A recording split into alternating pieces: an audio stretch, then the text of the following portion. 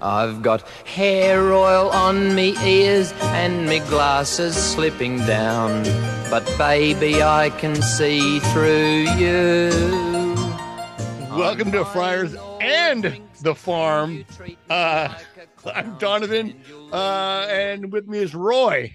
Is your headset staying on your head or is it slipping off? You need some sticky stuff on your ears. Where did you get that? He sent me that. Okay, guys, he sent me this via text at work. I'm like, did your phone get hacked, dude? Because it doesn't say anything. It just says YouTube. And that's usually how whenever you get, your phone is hacked or your Facebook gets hacked, that your friend sends you, hey, is this you? And I'm like, dude, did you get hacked? He's like, no. You thought I was phishing you? And no, I searched. I wanted to find songs about ears.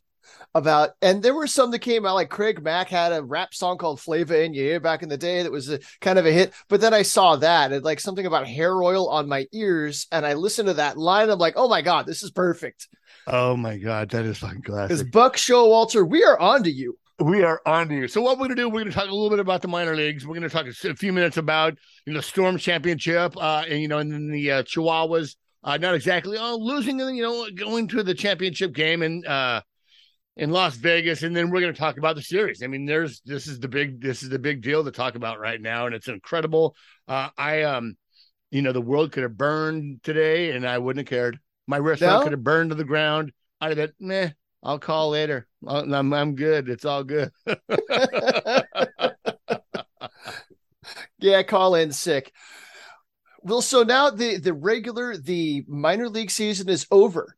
And we haven't had a chance to get together to really put a cap on things. No, we haven't. We've been both real busy. Work's been busy for me, and you've been busy, and we just hasn't lined up. So we're obviously several weeks late on talking about the Storm winning the championship game. I watched every one of those games. It was phenomenal. They haven't won a championship in 11 years? Yeah, it's been a long time.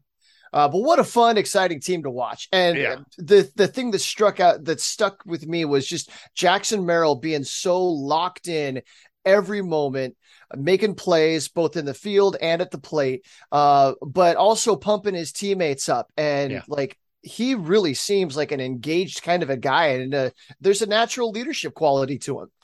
Yeah, absolutely. Kind of like when you see Manny Machado in the top step, first one out of the dugout after a home run. You saw him running out on the field. Anytime they scored a run, he's out there running, jumping around, high-fiving. Absolutely love seeing that. And then he backs it up with play. And that's the big thing is like being a leader. It's not a Hosmer situation where like you're a leader, but then you don't really back it up on the field. But this kid is backing it up on the field, so much like Manny Machado. We're going to talk about him in a minute he's on the hot sheet for the Arizona Fall League. Really, you thought with the Storm, you would think that after, when Merrill went down and both of them, Merrill Jackson and, James Wood both went down. You thought the team would go, okay, the team's not going to do so well. Hell, they did really well. And they did great. They won the first half. Yeah, and they kept pace. We don't, this isn't in the script or anything, but kind of my guy for this year for the Storm, obviously Jackson Merrill is the top prospect there, but Marcos Castañon has a breakout first year in A-ball, hitting, what did he hit? 21 home runs. I think he tied the record for most home runs by a ball player, right? That wasn't named Fernando Tatis Jr. Right. Yeah. In the Padres organization. Yeah. He wound up batting 261, 397, 485 on the season, with 23 home runs and 85 RBIs in 117 games. Just an outstanding season. Yeah. And for a guy that didn't do much last year, in his first year in pro ball, to just hit the ground running and kick butt all season. He was the consistent, because early in the year you had Max Ferguson and Lucas Dunn there, and then they moved on, and then people came and went. But the one constant there was Marcos Castañon holding it down at the plate, playing outstanding defense at third base. He's definitely somebody to watch as he moves up. Yeah. And then some of the guys that came in from the draft, really tearing it up too. I don't have any of that information on me right now.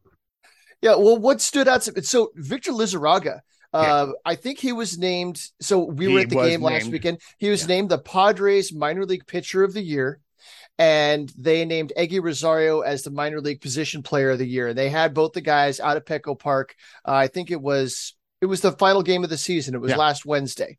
And it was really neat to see Victor brought down there, but Victor made the start in the championship game. Duncan Snyder came in and backed him up. And those guys just shoved, and they kept Fresno off balance the whole game. It was a 3-2 victory. So it was a close game versus the game one where they blew Fresno out. But, congratulations to those guys for bringing it home. Yeah, absolutely. And then moving down to the El Paso, once again, I watched all those series, but it was so long ago, and I've just been so swamped at work that I had nothing down here on the agenda. But I remember that game. Groom, Jay Groom. Jay Groom, yeah. He pitched really well, but he gave up a couple runs. But just, on the offensive side for the Chihuahuas, they just couldn't get anything going. I don't know who was pitching against them, but man, they just seemed to roll over everything and they just couldn't get it going. And it was a tough loss. It doesn't help that they were playing in Las Vegas, which is kind of a strange scoring environment anyway. You between the wind and the heat and the altitude, it's just a weird place to play. But credit for them for getting there in the first place, because it was a race right down to the finish. Yeah. So unlike the Storm won the first half of the season, so they knew for a couple of months that they were going to be playing a postseason series, where the Chihuahuas, they were chasing the Oklahoma City Dodgers. Yeah. The whole second half, and they finally surpassed them with like a week left in the season with that crazy stretch of wins that they put on. So just to get to that championship game was a huge accomplishment. Absolutely.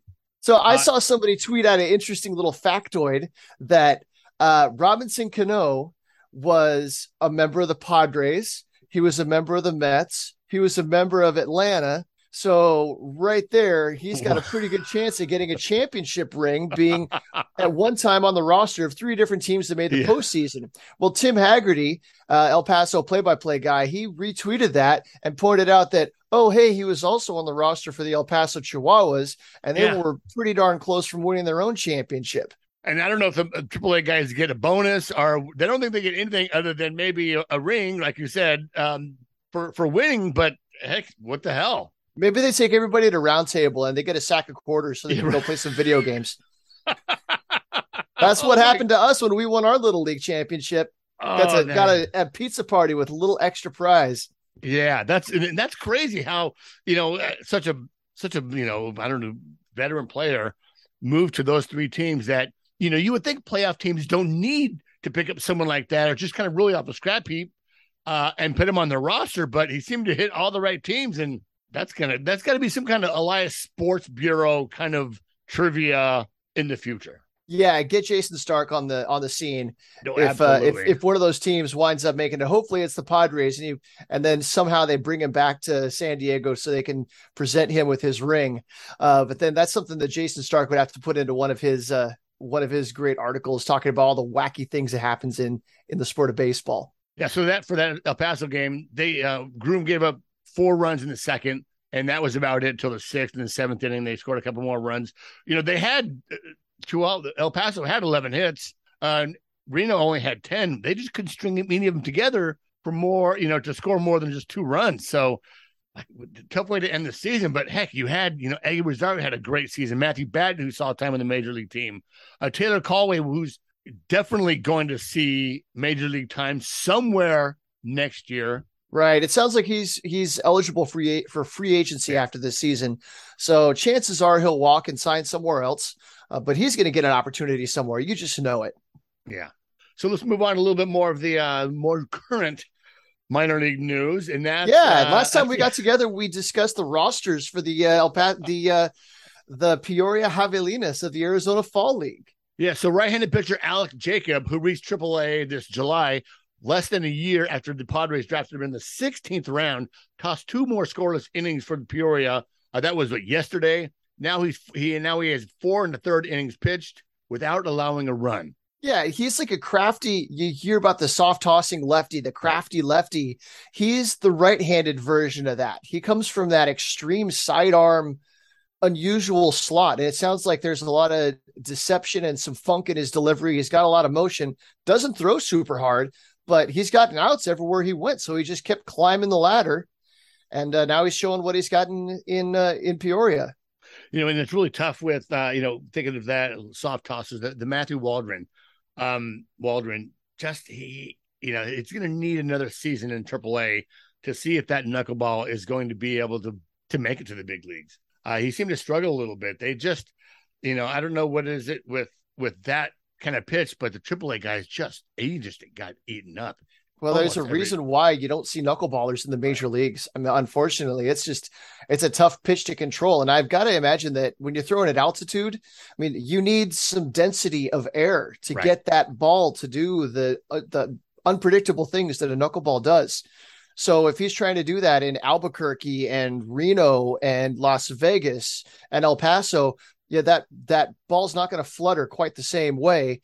And instead, it's just going to sit up there on a tee for guys to launch it. Yeah. And it being the Pacific Coast League, when you hit it in the air, it just flies. Right. For days. Right. And that's the other thing about a knuckleball. You're not really burying a knuckleball down at the bottom of the zone. Right. You have to aim for the middle of the zone. It's not like a slider where you can just bury it down low, because you leave a slider up and you're going to hang it, they're going to bang it. But a knuckleball, you got to aim for the middle of the zone, because who knows where it's going to go. And what do they say about knuckleballs? If it's low, let it go. If it's high, let it fly. There you go. So Jackson Merrill has been kind of the big news out of early on out of the Arizona Fall League. He made Baseball America's hot sheet, where he's hitting 400, 480, 550. He's 8 for 20, 5 runs, a double, a triple, no HRs, but 5 RBIs, 4 base on balls with only 3 strikeouts. Merrill has been one of the most impressive players in the first week of the AFL, just as he was in spring training and the regular season. The Padres' first rounder from 2021 has used a picturesque swing to make lots of loud contact that sends balls to all sectors of the outfield. Behind the scenes, Merrill's makeup and leadership qualities earn high praise as well. He could shoot up the rankings with a strong AFL campaign that reinforces what he did in his limited in-season action. That's some pretty high praise coming from Baseball America. Usually they're really not so high on guys. Like, the language that they're using there isn't usually as fluffy, I would think. Well, I feel like after this great season that he's had, there was the interruption with the wrist, the fracture in his wrist that he had. But outside of that, he just checked all the boxes. He hit for average. He got on base. He showed really good plate discipline. He's got all the power. He's got the frame where you can see he can add a little bit more, but he's a line drive hitter. He's not selling out for power. And he's just doing all the right things on and off the field. I've got to imagine that he's really in the Arizona Fall League. Everybody's there for different reasons. Right. With him, he missed out on that big chunk of time. So this is probably his chance to make up those 50, 100 plate appearances that he wasn't able to get in the regular season, just to keep his development on track. Yeah. But it seems like everybody, like Eric Longenhagen of Fangraphs, just came out with an article where he talked about kind of reshuffling their rankings, and they moved Merrill way up, because I feel like a year ago he was kind of an unknown. Yeah, he torched the Arizona Summer League, but don't know if he's going to stick at shortstop. Are those numbers believable? Well, now you've got enough of a sample size to see that it's legit. And the guy's on a great trajectory. Yeah, absolutely. And with Arizona Fall League, you have various levels of play. You have guys that are from A ball. You have guys that are double A or triple A. You have your veterans that are there. So you have all this, differences of competition. So he's definitely seeing higher competition than he would normally see in A ball. So it's a good test, I think, kind of maybe a litmus test to see exactly where he is in his development as he develops.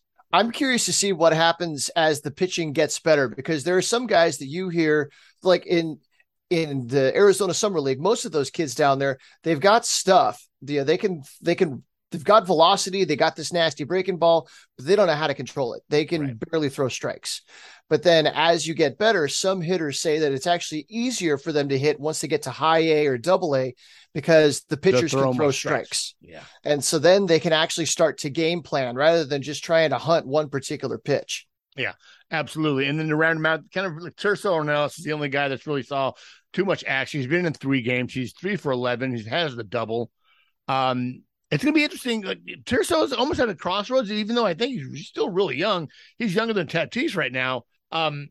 Just where he's going to fit. He did pretty well in Double-A. He made the last couple weeks in Triple-A. It's funny when he got up to El Paso. Like, I don't know what is it, if it's the uniform, if it's the television, but he looked like a ball player. He looked like he belonged on a major league roster. You see him in Double-A, and I know that the San Antonio, that the not the greatest broadcast, but they don't know that looks like a Double-A player. It looks like a younger player, but you put him in a Triple-A broadcast with a Triple-A camera, and he just looks like a mature, ready to go ball player. Well, he's had the physique for it for years. I mean, when we saw him spring training, when he was 17, 18 years old, he was already 6'3", shoulders out to here. He's got calves like dinner plates. The guy he's a physical specimen. But now that he's grown up a little bit, he's got some of the maturity to go along with it. So this year in the Texas League, he batted .288, got on base at a very good .355 clip, slugged .408. But so you don't see a whole lot of the isolated power there. That's kind of what you're looking for out of that corner outfielder. Yeah. He's a left field, right field. He can play center field, but that's not his eventual home. So if he's going to be in a corner, he's got to hit for power. And this year he was hitting the ball on the ground a whole lot. Yeah. And then when he would get it up in the air, he has plenty of power to get it to go. It's just something about his mechanics, his approach, that he keeps putting the ball on the ground. Some guys can work their way out of that, and I guess time will tell. So yeah, in El Paso, he only played 3 games, made 15 plate appearances, batted .214, .267 on base, .286 slug. But just to get up to AAA at all, he's still only 22 years old. So he was like 4.5 years younger than the average AAA player.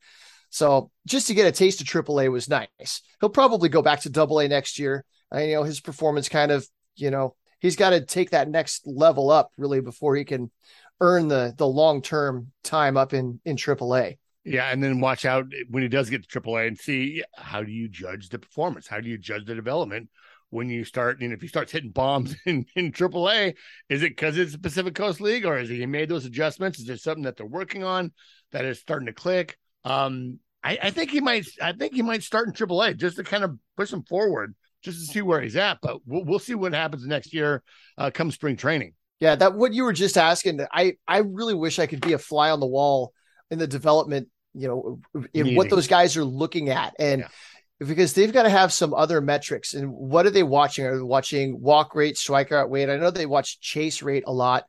But how do you separate the wheat from the chaff when you're looking at stats at that level? Yeah, well, that's why that's why they call it development and not like tell everyone.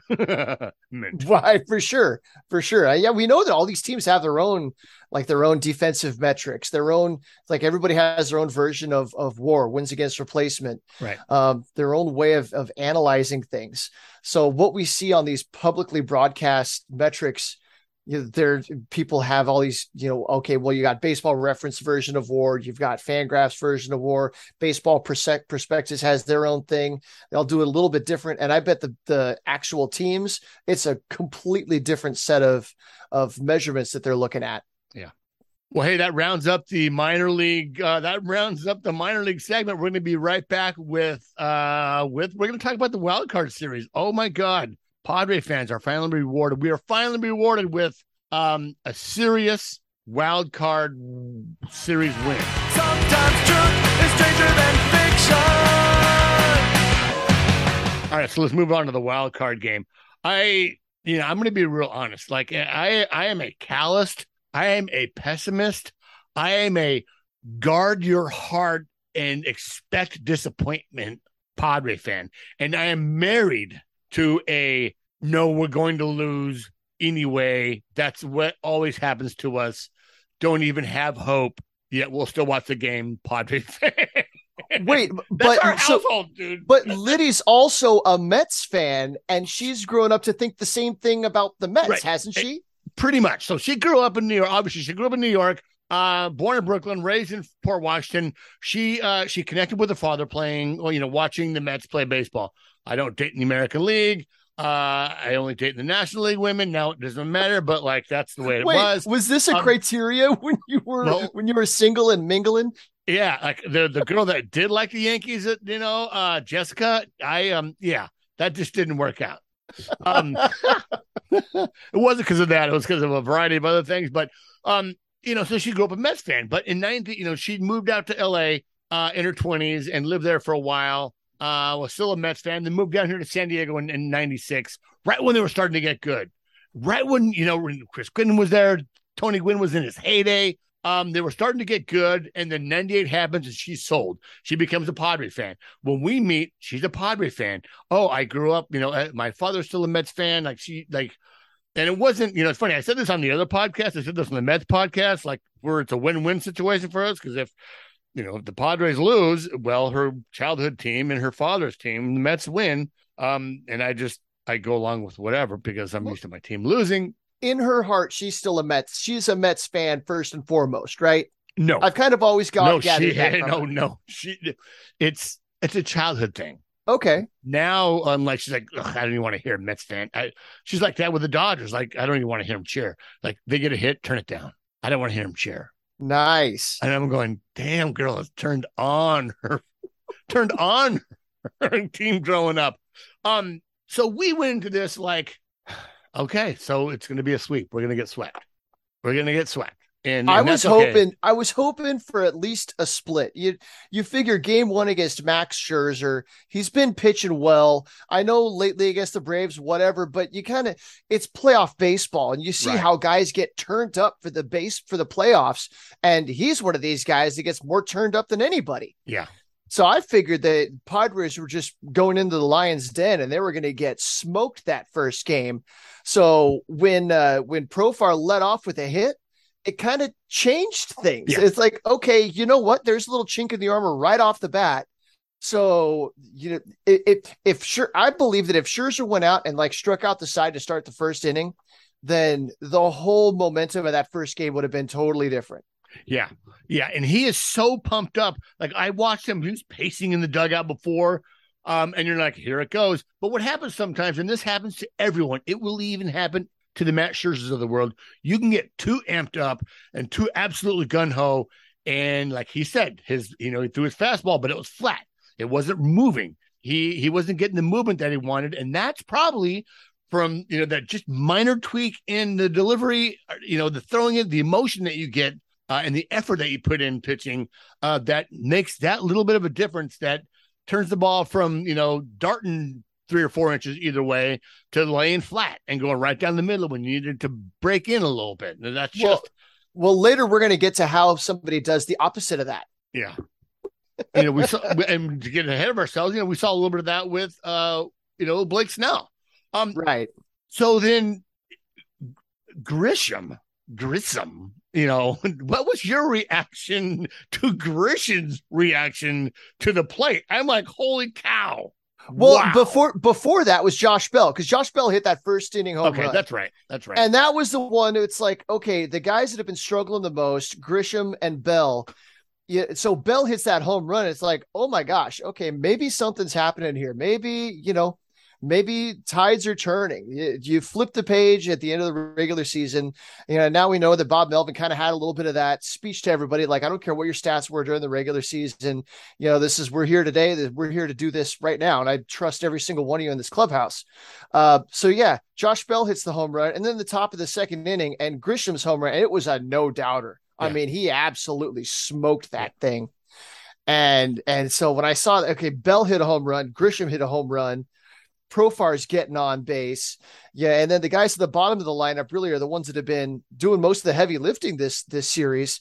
So so that game right after the trade deadline, when they announced Soto and they announced Bell and then Drury hit that grand slam and we thought Tatis was coming back. When that happened, Cronenworth had started hitting well and Grisham had shown some signs of life. And so I remember going home from that game thinking, oh my God, if you've got Ha-Seong Kim hitting like he's been hitting and all these guys, now all of a sudden this lineup is running 9+ deep.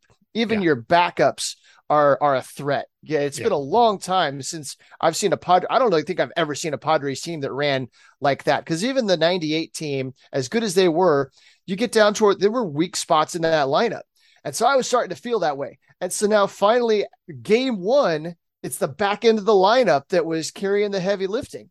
And so it's like we don't even need Soto and Machado to do all the hard carry work. The team, right? Exactly. Yeah, you got other guys that can carry the team when those guys aren't hitting, and that's what's been lacking for so much of the season. It's been Machado carrying everything. Yeah, Machado and like whoever's swinging a decent bat that week. But now you've got depth. You've got depth on offense and guys that are putting in quality at bats, and they're hitting velocity. Yeah, absolutely. Ha-Seong Kim, he got 2 hits that first game. Oh, let's see. Click on the box score. What I think he hit a single and a double. Yeah, he was 2 for 3 with a walk. Now, after Bell hit the home run, that was a 2-run shot, right? Yes, it was. You could at least breathe. I took a breath. Like, okay, I can.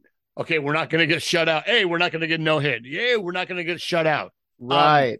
But there's still that and that allows Darvish to kind of just do what he does. And if you give that guy just a couple runs, more than likely he's going to give you 6-7 solid innings of minimal runs and minimal hits when he's on. And at a heightened critical time in the playoffs, like everyone's kind of pumped up and kind of trying too hard, really. And he just covered up that lineup.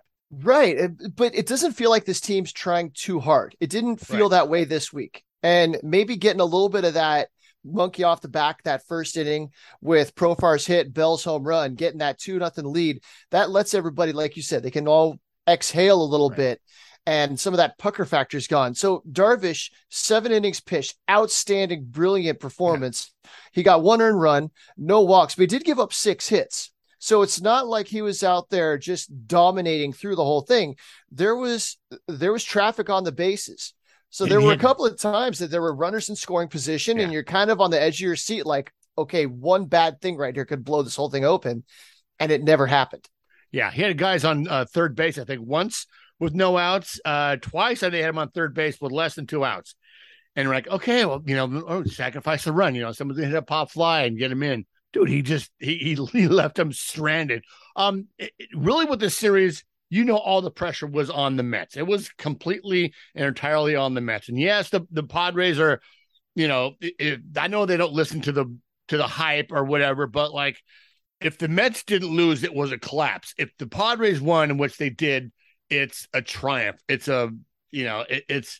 it's not a $230 million payroll like they spent for the Mets. It's an upset when there's just as many high dollar players and high caliber players and superstars on the Padres as there are on that Mets team. But yet, since it's a New York team, really want to call it the New York bias, like it was their collapse and not us doing what needed to be done to win. Right. Yeah. Coming into the season, like there was that graphic that everybody's seen of ranking the pitching staffs in the playoffs, and the Padres were last. And then there's all the analysts on MLB.com and picking each of their winners in all the wild card games. Nobody picked the Padres to beat the Mets. Right. So, I mean, it's almost like the Padres were playing with house money at that point. Yeah. Nobody expected them to do anything. Really. And when you play with that, or at least with that perception, it's just go out and do your job. It's not, we have to do our job. Let's just go out and play our game. But it also gives those guys lots of bulletin board fodder. Yeah. Cut out each one of those little things and post it up on the wall and go, hey, pitchers, take a look at that. That's what they think of you. Go out there and prove them wrong. So we win the first game and it's like, holy cow. Okay. The second game we're good, and once again, that for me, I was okay with losing the second game. I watched that second game just calm, like it's fine. And then, bringing in Morejon, and he doing so poorly. I was still just like, look, we're fine. We're still playing. We're still playing with house money. I was feeling a little bit cocky going into that second game. Were you? I was thinking, okay, Blake Snell's been cruising. Yeah. He's been doing so well this whole second half. That first game, we also got home runs from Profar and from Machado, 4 home runs off Max Scherzer, which, by the way, the last time he gave up 4 home runs in a game, or no, the last time he gave up seven runs in a game was the Slam Arena game. Back in, what was that, 2019? So now I'm thinking, okay, the offense is coming alive. There's an energy that this team has. Yeah. Snell, playoff Snell's going to show up and he's going to go in there and kick butt. DeGrom's fighting this blister issue. He's having his struggles. So Padres is going to go in there and sweep them and make all the Mets fans weep. And then you save Joe Musgrove for game 1 of the next series. Didn't turn out that way. Didn't turn out that way, and that was fine. So even as Snell, early in the game, I think I tweeted like, "Look, he throws 109 pitches in 5 innings. Like he'll be fine." He ended up not going that long. He only threw like I think 85 pitches, and they took him out in the 3rd inning. They threw 90 total pitches, 90. But the problem was he couldn't throw strikes. Yeah, he was all over the place. I don't mean to harp on the umpires too much, but Chris Guccione did not call a very clean game. You go onto his umpire scorecards and see for yourself. It was kind of a messy game. There were some strikes that were called balls. Yeah. Blake doesn't get a whole lot of those. It seems like he's not the pitcher that earns the respect of the umpire to get a little bit of leeway. He's got to be in the zone, and he was not in the zone. And then Nick Martinez came in, same kind of thing. He struggled to throw strikes, walked somebody. I think he hit somebody. Yeah, he hit Darren Ruff. And then Adrian Morejon came in, and he couldn't get it out. And it was just like, oh, my gosh, do something to stop the bleeding. See, but it was one of those pitches that I think it was to Canha that he had 2 strikes on him, threw a strike in the lower part of the zone, and that would have ended the inning, but he called it a ball, and then I think Canha hits a single, and then they score a couple runs. Like those things are going to go away, not next year, but pretty soon with the automated strike zone. Like you're going to have to do nothing but just sit there and go, all right, that's a strike, and you can't complain. You saw some of that. You saw some of that throughout the whole series. But I thought the scorecard, I think he had a 96% accuracy rate. Okay, which isn't bad. I think for the playoffs, they're going to maybe have to do something about that. What do you think? They have to do something to make it, have your better umpires that have a higher percentage. I don't know, but I know that there's supposedly that's what they've got this evaluation that they have, this internal evaluation metric that they use throughout the year. And the postseason assignments are supposed to be a reward for a job well done. Okay. But then you look at the assignments, and Doug Eddings was behind the plate in one of the first games of that round. So it's like, Doug Eddings. I mean, I'm sure he works his butt off to be as good as he can be, but my gosh, we've seen him just lay some turds. Yeah. At least in Padres games. I mean, it's been ugly. And so Chris Guccione, what I found interesting is so there's another account that like analyzes the data that umpires scorecards generates. And they pointed out that when the Padres have been on the road and Guccione's called a Padres game, the Padres have this way of calculating favor, air quotes, favor. Right. So the calls based on the situation and the game leverage and all this. Yeah. How much impact does that make? How many runs difference does that call make? If he missed a ball that was in the zone or a strike that was out of the zone. And he has favored the home team when the Padres have been on the road consistently. And it can't be a personal bias thing. I don't believe that these umpires are going out there wringing their hands going, oh, I'm going to stick it to the Padres. And I also don't believe that there's anything shady. There's no Tim Donaghy's out there, the NBA ref that found out he was taking money. I don't think any of that's going on. I think it's just random chance. Yeah. But, at some point, a trend sure starts to look like something. And a trend is a behavior. It turns into a behavior, and then it turns into like, kind of like, yeah. So they calculate it. So overall consistency, 94%, overall accuracy, 96% sounds great. But then 1.4 runs for the New York Mets in that game. And then you look into it further, like you're talking about that pitch to Mark Canha with Morejon. If that's called a strike, that can help stop the bleeding, then maybe that helps end that inning. Yeah. But then the inning continues on and on and on. And then what happens with the psychology of the pitcher that I didn't get a call. I threw a good pitch that was in the zone. I didn't get that call. Okay, now I can't nibble that edge. I have to, stay off that edge. And next thing you know, they're hanging sliders because they're afraid of burying one. Yeah. And then O'Neill hits Jeff O'Neill hits the 2-run single.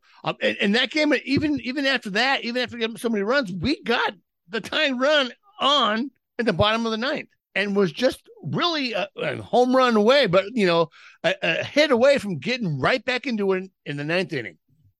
Yeah, but you're asking for a miracle at that point. It was right. Out of slam range when that inning started. And so I know that the Phillies came back on the Cardinals in that one game, which, by the way, was some nice, sweet revenge as a Padres fan to see Chris Helsley go in. And you don't want to see anybody just wither on the vine like that. Yeah. But he couldn't get it over the plate. It almost looked like Rick Ankiel kind of yips. He just could not throw a strike. But there's a little bit of karma there because you don't take the walk-up music from a Hall of Famer. Yeah. And make it your own. Try to make it your own. Get another song. Find another song. Talk about other series. And then Seattle, we watched that Seattle game early on, and all right, it's going to be evened up. Toronto came up, just started blasting homers and scoring runs. We went about our day, kept watching that. All of a sudden, they come back. Seattle comes back and wins that game. Meanwhile, we're also watching the Cleveland game in Tampa Bay, and it's like, Jesus. Every game would never end. I'm like, honey, it's 0-0 in the ninth. We were like we were up at Marietta with her godsons watching their games, and it's the 12th. Oh, it's the 13th. Oh, it's the 14th. And finally, I think we were on our way home. We were getting ready to leave around 2:30 in the afternoon. Oh, it was a walk-off homer. Like, holy cow. Great for Josh Naylor, great for Cal Quantrill, and great for a lot of the Seattle players that are Padres. There's a lot of former Padres in the playoffs that that are no longer Padre fans are no longer Padres. Seattle hasn't been to the postseason since the early 2000s. They've never been to the World Series.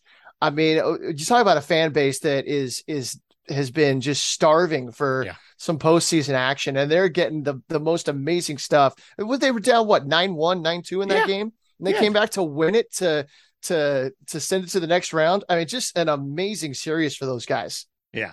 So then we go to our game, and once again, I went to this game calm. I'm fine. Whatever happens. Are you talking game 2 or game 3 now? Now I'm on to game 3. So we're past, it's evened up. We went about our day on Sunday, came home Sunday night, and I'm like, okay, let's see what we got. And because we've gotten to Bassett, so we've saw Bassett twice in a week. We saw him once here, and we scored a bunch of runs off him. We scored a ton of runs off him. And then the next time we saw him, I think we saw him back at Citi Field, and he carved us up.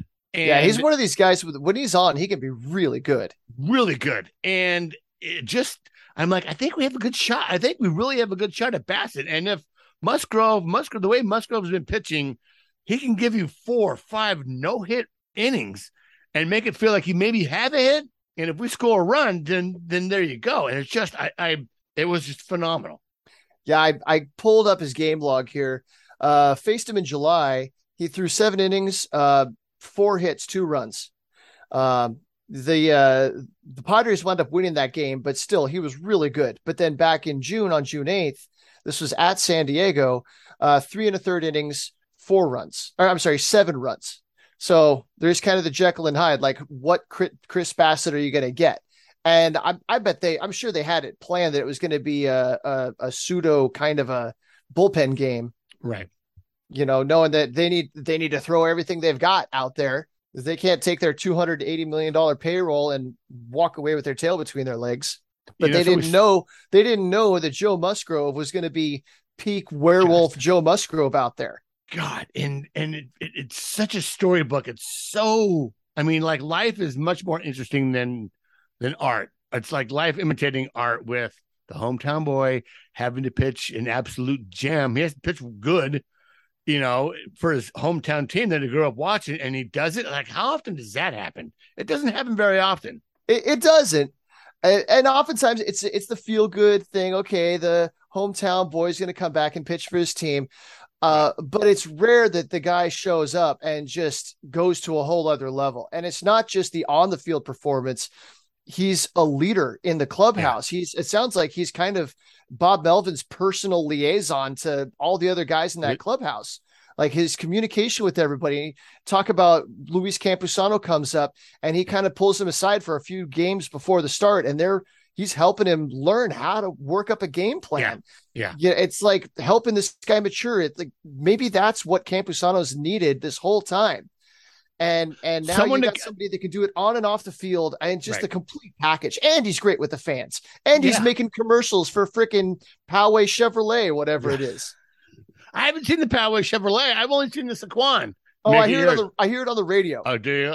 I made it mine. Make it yours. He walks in with the ball. Don't drop it. It's a girl ball. Hey. Does he just walk around everywhere holding a baseball? Is that what he does? Yeah. Well, I mean, it's funny things. I got a baseball in my office at work, and I've had a Major League Baseball in my office ever since I've been managing. So to go back to the game, we scratched across those 2 runs in the second, and it's like, here we go again. Like, once again, I was able to just be even more confident. Like, okay, we scored a couple runs. They have to at least score 2. Still not feeling like I felt calm, but I'm like, we're still going to lose the game. That's what happens. I'm a Padre fan. We don't have good things. Good things don't happen to us. Right. Okay. So let me read through the sequence of how those 2 runs scored in that second inning, though. Okay. So Josh Bell struggling all since the deadline, singles on a sharp ground ball to right field. And then a couple of outs. Ha-Seong Kim draws a walk. Trent Grisham draws a walk. And then Austin Nola singles and drove those 2 runs in. So this is all guys at the bottom of the order that haven't been producing a whole lot, especially down the stretch. And Austin Nola's been hitting pretty well the last couple of months without getting a whole lot of attention for it. But really, I know people talk. Yeah, it's a little bit of small ball. And the first game, that first game was all power based. All those runs were scored on home runs. So now in this next game, we're seeing a little bit of small ball, and there was a stolen base later in the inning. There was a bunt that I think Juan Soto laid down a bunt. He was trying to get a hit, didn't get the hit, but he got the runner over. And then scored on a Manny Machado single. Yeah. Yeah. It's the playoffs. So this kind of stuff, it means more. Those outs that kind of, you feel like they're throwaway outs during the regular season. Those aren't what pad your stats that help you earn more money in arbitration. But when the rubber meets the road, that's how you score those really important runs in these playoff games. And this team has struggled so long in the second half of the season of doing that, of hitting the home runs. I think we were like 24th in the amount of home runs. Like we don't hit a lot of home runs for the team. Yeah, that was another thing about that first game. They're all talking about, they don't have any slug. They can't hit they can't hit velocity. Boom, 4 home runs off Scherzer. Yeah. And that was a big stat. Like, we didn't get a lot of our home runs off of fastballs. And then the second game, this last game, this team has struggled mightily. And we've watched this get guys that are on first and second, no outs, second and third, 1 out, and just not get that hit and not get the hit. And I remember the pitch that Nola hit, it was a hanging slider, 87 miles an hour right over the plate. And he just rifled it to the 5-5 hole. Boom, 2-run score. Yep. And it wasn't like he was trying to come out of his shoes and blast it. He's just trying to square it up. Right. And that allows, it changes the psychology of the game. It really does. And the other team, okay, so now we have to try a little bit harder. Now we have to attack Joe a little more different. And then every time I saw him hit the ball, it was roll over to third, roll over to second base, a soft pop fly into the outfield, or a front foot connection, except for the one ball that Grisham caught in the outfield. Everything else was really soft contact. Oh my God, that catch in the outfield, that was an outstanding catch. Yeah. What we don't see on TV is how quick his first step is. So we sit in center field. So I get a look when the ball comes up, and by the time my head goes, because I've learned when there's a fly ball, I don't watch the ball, I watch the outfielders. Right. But by the time I turn, he's already on his second or third step. That's how quick he is to get moving. He traveled so far into that right center field gap to get to that. And then he was right in front of the fence, where a lot of guys would be starting to kind of cringe and protect themselves. They feel that wall coming on him. Right. And that was a couple years ago. That was kind of a knock on Grisham's defense, was when he got around the fence he wasn't as reliable. And now he's just nails when he comes close to the fence. Yeah. Outstanding play. And since we're talking about defense, I got to talk about Will Myers. He made 3 ridiculous plays at first base in that game. You know, he was right before I left work. I jumped on Twitter to look, and Hosmer was trending. I'm like, what happened to him? And it was every tweet was about Will Myers making the catch, Will Myers making the play, and how Hosmer wouldn't have made that play. The ball that bounced, I hit down the line, bounced on the bag, and then he just kind of like grabs it up on a rebound from the basket, and then in the same motion tosses it to Joe perfectly for the out, and got him by a step. He had to get way up there to get to that ball too. Yeah. So it takes some hops and some height. And then there was the hot shot that was, I think, off Darren Ruff that was right down the line. Yeah. And both of those, if that ball hits the edge of the bag and it kicks either direction, it's over him. Yeah. And then the one that was right down the line, it skipped off the dirt, and he was able to make that pick right down at the ground, step up, step on the bag, throw to second base. Didn't get the out of second base, but still outstanding play. If that ball catches the edge of the grass, then it's going to kick a few inches to the side, and he's not going to be able to glove it so cleanly. And I'm trying to remember what the third play was. There was a third play that was just cat-like. So Fangraphs in their little write-up of the game today, they were talking about the plays that he was making, and they said it was as if there was a mouse in his hat pulling on his hair to make the plays, like in Ratatouille. And I'm like, okay, we were wondering is that a toupee? Is that extensions? Did he get some plugs to freshen up that hair? No, he's had a rodent hiding in there this whole time that's just pulling on his hairs to help him make the plays. He has. And you know, I was okay with him swinging at first pitch. Like, I'm like, God damn it. But he hit the ball hard a couple times. And, you know, he almost hit one out once. I would have liked to see him a little bit better at bats there, maybe see a pitch or two. But, you know, every time he swung, he hit the ball hard. A lot of these guys are jumping on the first pitch. Yeah. And I wonder if they're paying a little more attention to the scouting reports now than they were in the regular season, because the game means that much more. Right. So then you start to see the numbers on, okay, this pitcher is going to throw a slider first pitch this percentage of the time, or they're going to throw in this quadrant of the zone this percentage of the time on the first pitch. And so they know that they can sit on a, and I feel like that's what Manny Machado's done really well all season. He's waiting. He knows who's going to throw a first pitch fastball, who really tries to get ahead with strike one, and camps on it. Yeah. So then the game goes on, and like Liddy's not watching because she can't watch the game. Even when we're winning, she can't watch the game. And I go, look, they had a shot of Musgrove's head, and his ear was it was all wet, dude. And I'm like, look at his ear. Like, what's up with that? Like, it looked shiny. I mean, I'm sure even though it's cold, he's sweating. Like, the guy's playing ball. It's like there's sweat, but I noticed it. And I said something to Liddy, and I ended up, rewinding it back. I look at his ear, dude. Look, what's up with that? Thinking it's just a weird kind of thing. Fine, whatever. It's just a weird shot. His ears, he's got these giant cauliflower, these Princess Leia hair ears. No big deal. Right. I don't think so. And I like Buck Showalter. I think, I think he's an excellent manager. I liked that he did this. It's reeks of desperation. Like, you have to do something to break the guy up. You know, how we were, calling timeout a lot during our at-bats, breaking up the tempo of the pitcher. That seemed to be a little bit of a story during the game all weekend. But it's above board. It's perfectly legal. Right. If the umpire is going to let you take time and step out, go for it. And I'm not going to lie. I'm like, okay, here we go. Like, and that wasn't questioning Joe's integrity, but it's just, they could have felt something wet and go like, oh, what is this? They would have had to smell it. It would have had a scent. There would have been something there that said, okay, it's not it. Even if it was not sticky, but if it was like, if it was oil or something like that, but it was sweat. Right. They didn't say if there was anything. They just said there wasn't anything. Yeah, they checked his glove. They checked his hat. They checked his ear. They checked his other ear. They kind of caressed the side of his face. How can you not be romantic about baseball? Oh, my God. And you see Manny, and he's laughing. He's like, really? Come on, man. Because he knew what was going on. I mean, yes. even if they're so, I'm sure part of the tactic is even if you don't find anything, you're still interrupting the pitcher's rhythm.